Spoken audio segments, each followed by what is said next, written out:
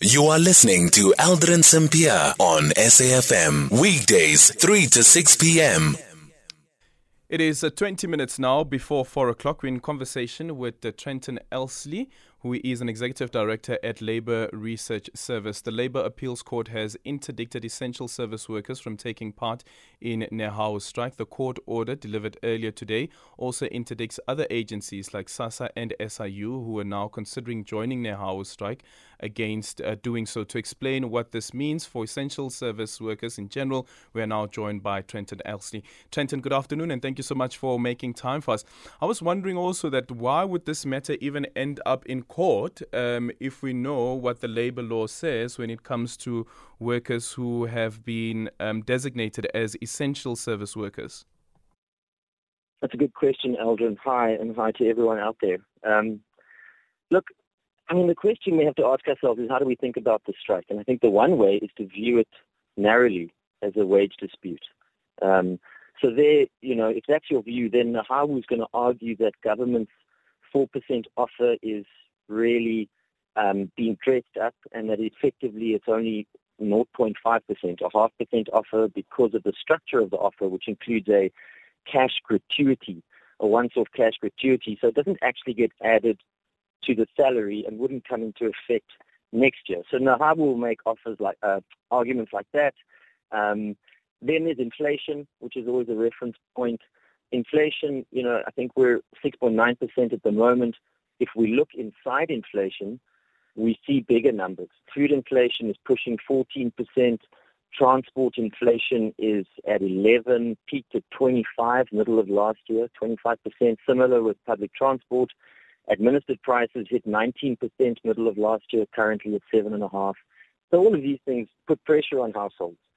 And then, of course, fairly important to understand that the state as employer reneged on the last year of the last agreement, which is something that's being dragged into the current impasse, of course. So that's, a narrow view as a wage dispute. And why hasn't it been resolved? Well, we could talk at length about that. You might say that the strike is a failure of negotiation, but, the nature of negotiation is that there must be a possibility of failure as much as we would like people not to fail in those efforts.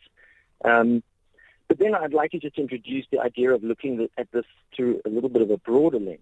And there, we're talking about issues that have been raised for a number of years, unfilled posts in the public sector. Yeah. So we're talking about public sector resourcing and management, unfilled posts, under-resourcing, poor management. Last I checked, by international comparison, the SA public sector is in fact not bloated, which is a term that's thrown around very often in some quarters. And this, of course, has an effect, on working conditions for those in the public sector and also for those in the public trying to access those services. Mm-hmm. Then...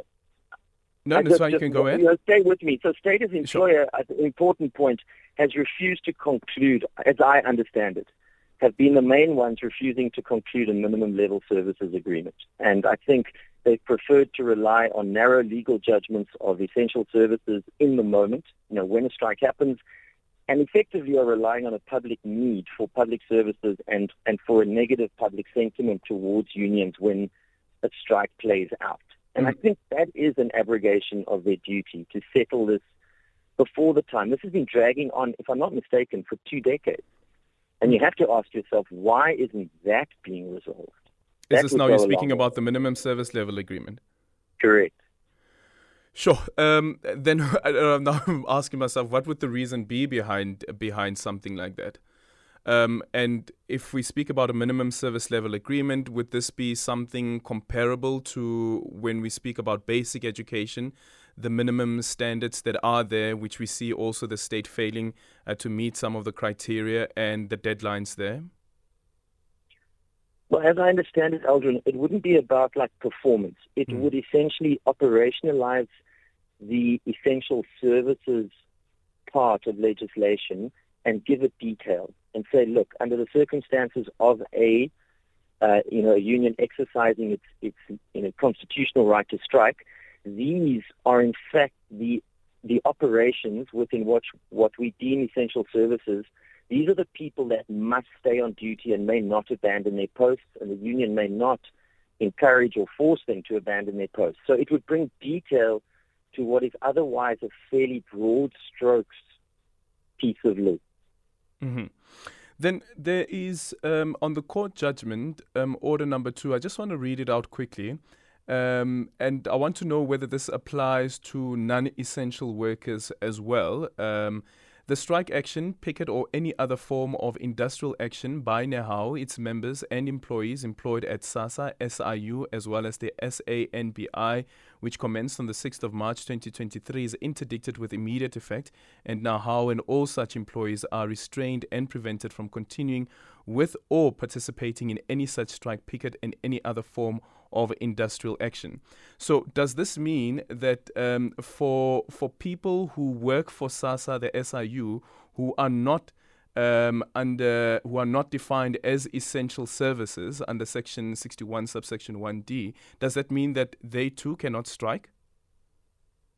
It's a great question, and I'm going to have to claim ignorance on this. I am not a lawyer by trade.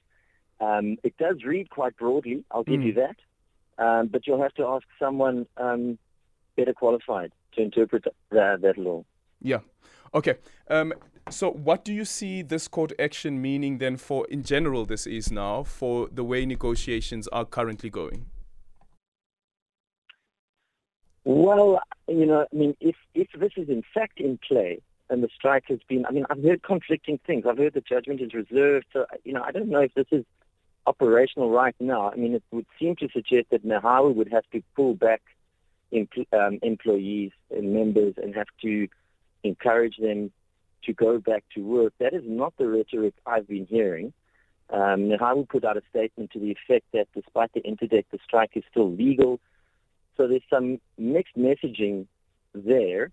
But, clearly we have quite an adversarial situation. They've not been able to resolve it now. We've got issues that haven't been resolved in the past that are very much in play, the deviling efforts to settle it. It's hard to know. Nehawu doesn't look like it's backing down immediately. It may have to follow the law. It may have to follow the judgment, but that won't mean the end of it. There's always a way of expressing your discontent and trying to force some kind of leverage at the bargaining table, just as the state as employer is doing, using all the tools in its arsenal. Yeah. Thank you so much for your time. Trenton Elsley is an executive director at Labour Research Service. 0614-104-107. Your tweet at Aldrin St. Pierre, and our studio line is 086 000 2032.